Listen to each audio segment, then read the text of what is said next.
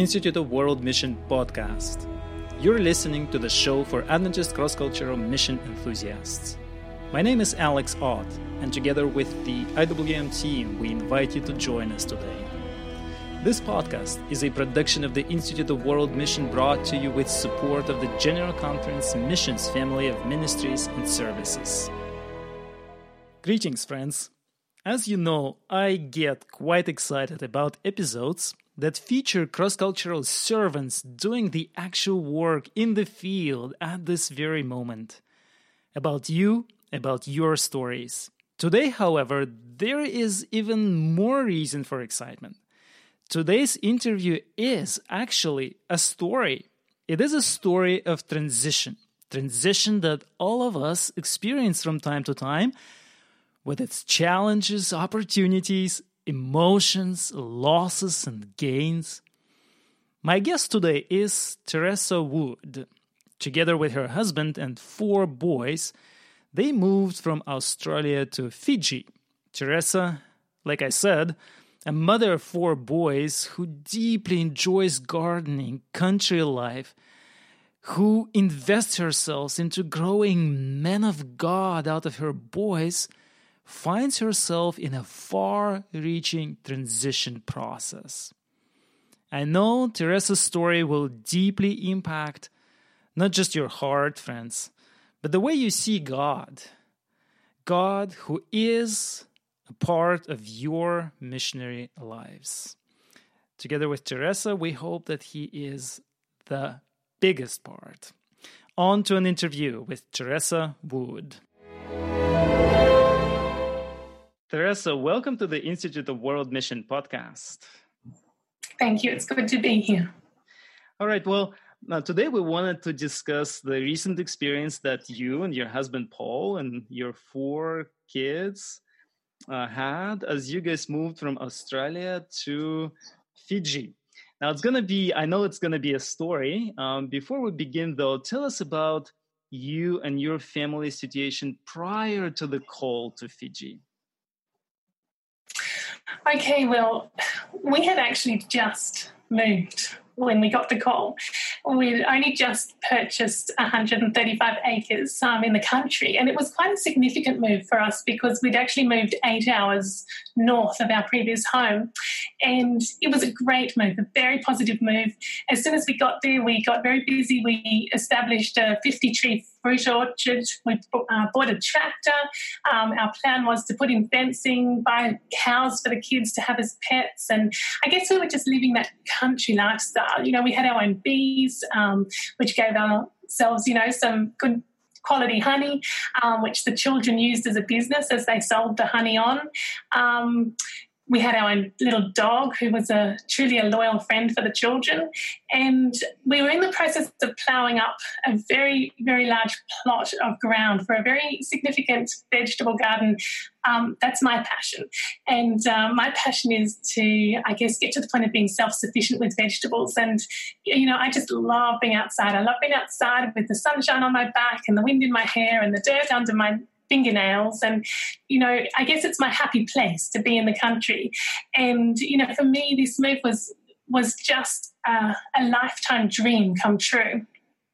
For the boys, well, we've got 4 of them, 13, 11, 8 and 6 years of age, and we just saw that this move into the country was a good move for them, just in terms of the physical labour that they would enjoy, the satisfaction of working on the land.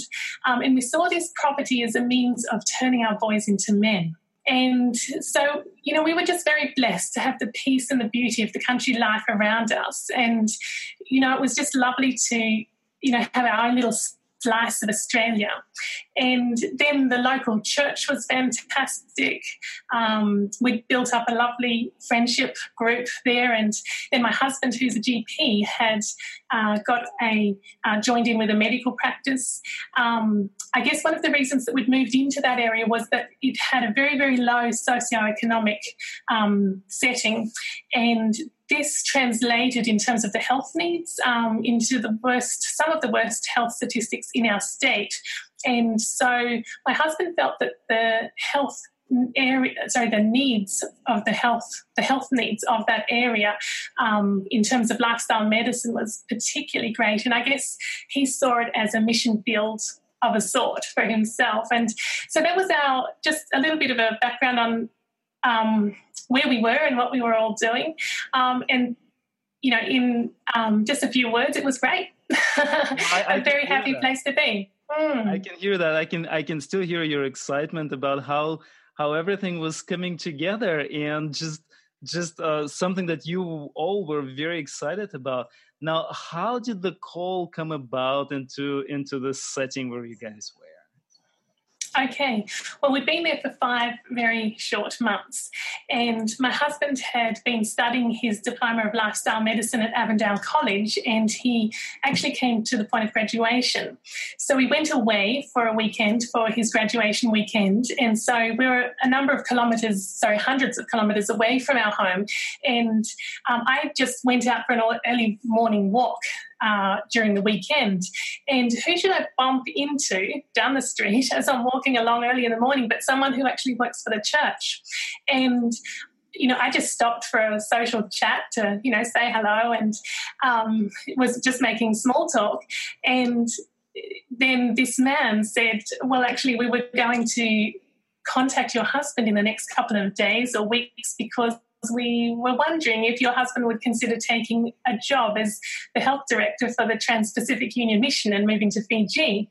And, just like that, our perfect world, I guess you could say, shattered at that moment in time. And, I remember being just so willing to follow what we thought was God's leading, but, we just weren't sure about where we were being sent because we were headed for Suva, which is the capital of Fiji, and it is a city. And, I guess our family was enjoying living in the country. And you just began that life. You just moved into that setting. Absolutely. And, I guess I had this sense in myself that, if God had have directed us to go and serve in a little remote village out the back of nowhere, it would have been a delight. But the thought of going to a large city and living on a small compound, it just didn't seem to make sense. And I remember praying and saying, Lord, send me anywhere except to a city, not to a city, Lord, please, no. And I guess that's because for me, sacrifice was about leaving behind the peace and the beauty of the country, the sunshine and the fresh air and the privilege of just being outside and working every day in the natural world, and trading it all in for a city, noisy, dirty, smelly. But, God knew what he was doing, and God knew that the city was exactly where I would be so far out of my comfort zone that I would be forced to trust him like I had never had to trust him before. Right. Teresa, what did it take your husband, your family to actually accept the call?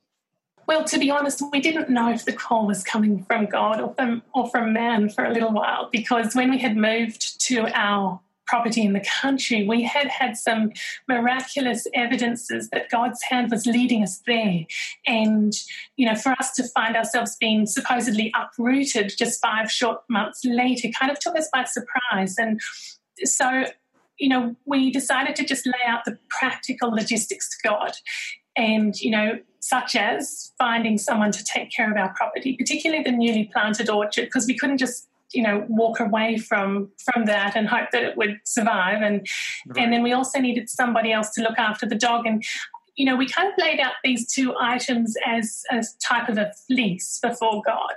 And, he abundantly provided. But, those 2 matters just put to one side for a minute. For myself, what was even more important was the boys, and I guess, being a mom, this really started to weigh heavy on my mind. Was it really going to be the best thing to take our boys to Fiji, uprooting them out of the country lifestyle and then kind of plonking them down into the city?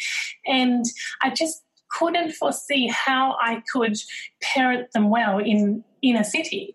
And, they were just so used to living free in the country. And, I became quite filled with fear and anxiety over this. And finally I realised that I had to take the matter to God, and I needed to go for a walk on my own and have a really good talk with God about it. And as I headed off for this talk, I was just so tense on the inside, just so filled with stress. And I'll be honest, trusting God in that moment was the furthest thing from my mind. But I will never forget what happened as I walked along. In a not quite audible but very, very direct way, God said to me, "Can you trust me?" And I replied in very much a reflex response, "Yes, Lord, yes." And from that instant on, I had peace. I had peace about the move. I had peace about the boys and the boys' future. And, what happened inside me between God and I in that moment was truly a miracle. And that was key, too, to helping us accept the call. Right. Thank you, Teresa. Thank you for being willing to share. And you and I, we realized that as we are moving further, trying to tap into your experience, this is just the beginning. The transition is still ahead. The Lord has just kind of helped you to make this decision. And can you tell us a little bit of the story of how you guys have transitioned from this very comfortable to you and to your family's lifestyle into this foreign land, very different atmosphere of a city, very different setting? How did this transition happen? Okay, well, let me tell you a little bit about the transition before we actually got on the plane. For anybody out there who's listening who is either in the process of transition or who has it behind them, they will fully understand and recognise, that the weeks and the months before leaving get to the point where it's just beyond crazy. My husband was continuing to work full-time until we left, and I guess I was left with the responsibility of getting everything done. And, that list of everything is just so long, and just it's like a giant mountain. And I guess I had lists upon lists, trying to support the process, and then I had lists for my lists, and it was just crazy. It was chaotic, and it was very, very intense, and I don't know that you can fully put that into words unless you've been there. And yet in and amongst all of that intensity and process of actually accomplishing everything that needs to be done, I was still, I guess, starting to grieve some of the losses that were starting to smack me in the face every day. And yet through it all, God just remained so faithful. He was just so close to me through this whole process. And I knew that, I guess I could tell you story after story after story of answered prayers, where, God was indeed leading us through this process. And I had no reason to question that as we went through this process of trying to leave Australia. In God's perfect way, in God's perfect time, He seemed to be getting everything done. The intensity kind of built up, and I guess it didn't really matter how organised I had been when it gets to the very last minute. There's just still so very much to do. And we got to the last day before the Packers came. The Packers were coming the next day, and it was time to go to town for the very last time. I still had a lot to accomplish, and so I dashed back into the day, and I still had lots of things that I needed to get done in town because it was my last day in town before we left. And yet inside of me, I was just in turmoil, and there was so much emotion happening that I couldn't process in that moment. But my head just said, "Teresa, you've got to get on with the task." And so I pressed down into the list of things to do in town, and I was just dashing about town like a woman on a mission, trying not to think, trying not to feel, just trying to get everything done. And, I was praying as I ran along, and I knew that God was with me. And yet I didn't realise how close He was until I had to dash into one last store to grab one last needed item. And as I stepped into this store, I just stopped dead in my tracks because there was beautiful heavenly music in that store. It was the song Near to the Heart of God. You know the song, it says, there is a place of comfort sweet, near to the heart of God, a place where we our Saviour meet, near to the heart of God. And, you know, that music just washed over me and around me. And I just stopped in my tracks and then I realised that other people were watching me, and so I kind of moved further down into the store and found somewhere that I could kind of hide in the back of the store there, and the music just washed around me and lifted me up right into the presence of God where, you know, I found comfort sweet to a place where I was just being held so tightly by God. And, you know, it was a moment I will never forget because I truly believe that God ordained that moment for me. He loves me so much because you and I, we know that usually, you know, store music isn't of that sort of quality. Exactly. I mean, how often do you go into... You know, how can you go into a store and find beautiful music that lifts you to heaven? It just doesn't happen. And yet God in that moment, he knew my needs, you know, and he had me step into that store and then he pressed the play button. At least that's how I like to imagine it. And I guess what that spoke to me in that moment was that God saw the depth of my grief in that moment. And I want to say to the listeners out there, God sees the depths of your grief. And he will speak to you in ways that mean something to you. You know, God is with me wherever I go. And for the listeners out there, God is with you wherever you go. Wherever we go, we will be near to the heart of God. And, you know, it was experiences like this that, you know, happened even before we left Australia. And so before we even got on the aeroplane, I guess you could say my understanding and the faithfulness of God had grown because I had seen it firsthand. And I knew that I could be confident that we had nothing to fear for the future, except that we forget how God had led us in the past. And I was certain of one thing, that is that God goes before us and he comes behind us and he's very, very near to us. And you know, I could ask for no more. Right. Thank you, Teresa. So this was, as you mentioned, your last day. You guys were about to move.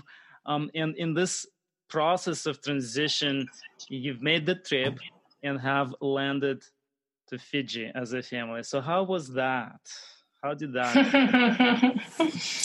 Yeah, so we land in Fiji. And most people assume that we have gone to paradise.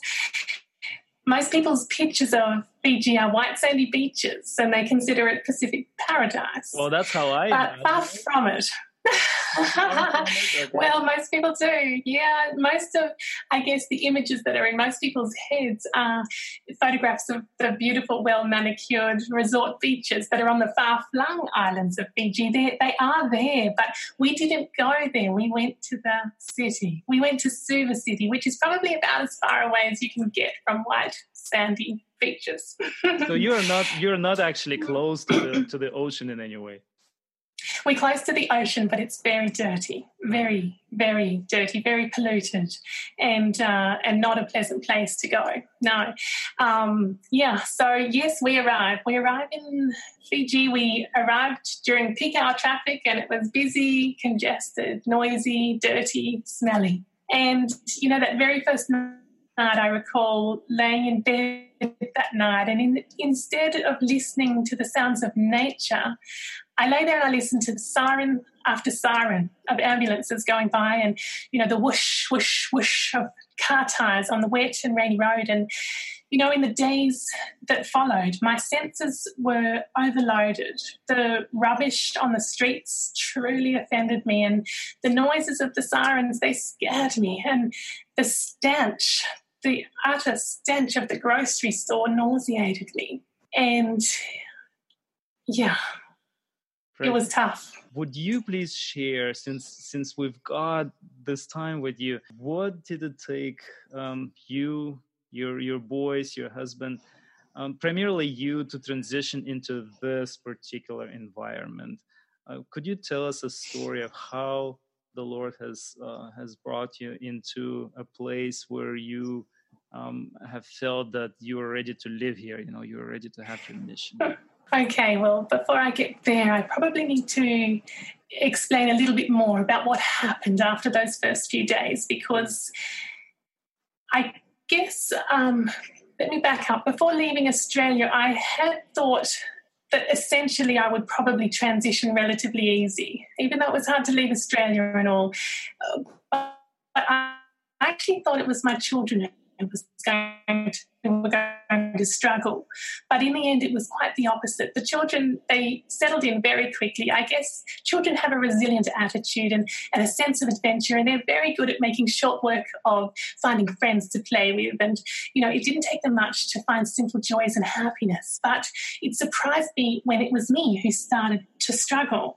I guess in the build-up to leaving Australia, I'd been under a lot of pressure with the weight of the moving process on my shoulders. And then I arrived in Fiji, and all that, frenetic activity of preparing to leave just came to a very much a screeching halt. And I found myself with comparably nothing to do and surrounded in an unfamiliar world. And, in this, I really hit a bit of a wall. And it was a dark, scary wall.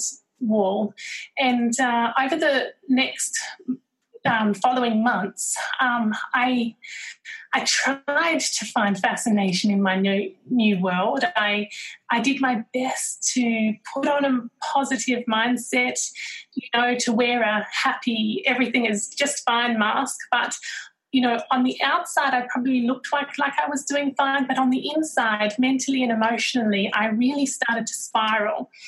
And I had this sense that, I all of a sudden had no role. I had no purpose in life, and I really didn't know who I was for a time. And, all of the grief of all the losses, the goodbyes in the transition process kind of hit me after I arrived here. And on top of that, our family dynamics changed very quickly, very rapidly and significantly. I had been homeschooling all of our 4 boys back in Australia. And when we moved here, we actually decided to put our 2 older boys into the international school. And so even that was a significant, change, and really changed the family dynamics.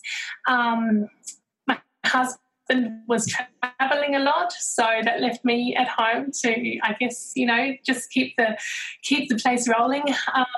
And that was in itself a significant change in dynamics because, in the past, well, he'd always been around, and so it was all of these things that started to compound and combined with that, the reality that I couldn't get out in nature like I used to anymore.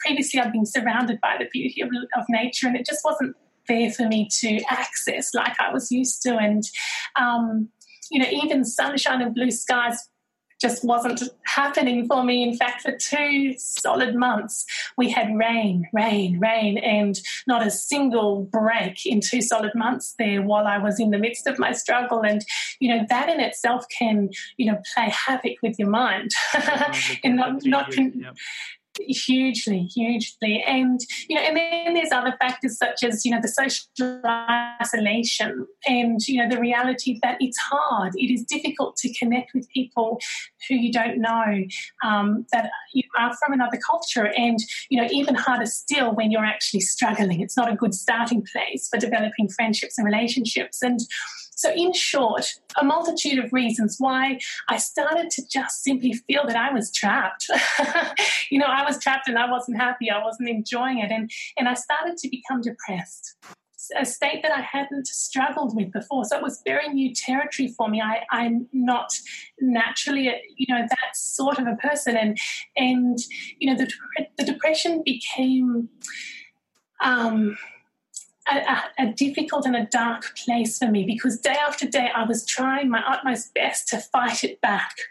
It was like every day I had to face a tsunami, and, I would see it coming, I would try to get away from it, and I couldn't. And, then it would hit me, and it was just like a drowning blackness, that I couldn't penetrate. I couldn't push it away, and a sense that my oxygen tank had just been kinked, and I just wanted out so very, very much. And I felt like I had gotten to the point where I was just nothing, and I had a desperate longing inside of me that that there would be something beyond my existence than just simply existing, because that was the point that I had felt that I'd come to in all of this. And, I just wanted to close the curtains and bury my head in the blankets and go to sleep. But, when you're a mother, you don't have that privilege. Life must go on for the sake of the children. And so, this is what it was like for me. I found myself in this dark, dark place. And I just want to stop there because I think I've painted enough of a picture for you, but I just want to say at this point, it would be reasonable for anybody out there listening to this to ask the question, what's happened to my faith? What happened to that commitment to trust God? Sure. What happened to that assurance that I had that God is faithful? Is God still near me at this point? Do I still trust him? And yeah, I guess that was the point that I had come to. First of all, thank you so much for sharing. I know it may not be easy to share something that personal, but as we know that we as people may go through very difficult situations like that, especially we as missionaries, when we come into a new place, a foreign place, a place where we can't quickly settle into, that we may be affected. How did the Lord take you through this? If you would share with us, how did you find answers to the questions or to that darkness that you have, to that wall that you have encountered? Sure. Well, somewhere in all of this, I learned a valuable lesson. And I hope the listeners really lean in at this point, because this is the bit they really need to hear. And I'm just going to summarize it for you in just 3 simple words. And this is it. This is what I learned. God is enough. God is enough. How did you learn this, Teresa? Amen. Well, I guess what I learned is that God is enough when everything has been stripped away from you. God is enough. When everything familiar has disappeared, God is enough. When I was beginning each day with no sense of purpose and ending each day with no sense of accomplishment, God is enough. When you have no friends to turn to and you don't even know who you are anymore, God is enough. I learned that when all that brought joy and fulfillment in life is gone, God is enough. And when all of life has been upended because of the change and you are just feeling so disorientated because of it, God is enough. And, this concept, or shall I say this reality of God being enough, became so precious to me because I realized that God was my one and only constant. He was the one and only thing that had not changed in my life. And, he was faithful to his word in this, and he proved to me that he could be trusted. When I say God is enough, I'm not talking about feelings. I'm talking about faith. When I was down there in the pit of depression, I had no warm, fuzzy feelings. I was flailing about. I literally clung to God, through sheer grit and determination. But in that process of clinging to God, I grew closer to him, and he proved his faithfulness to me.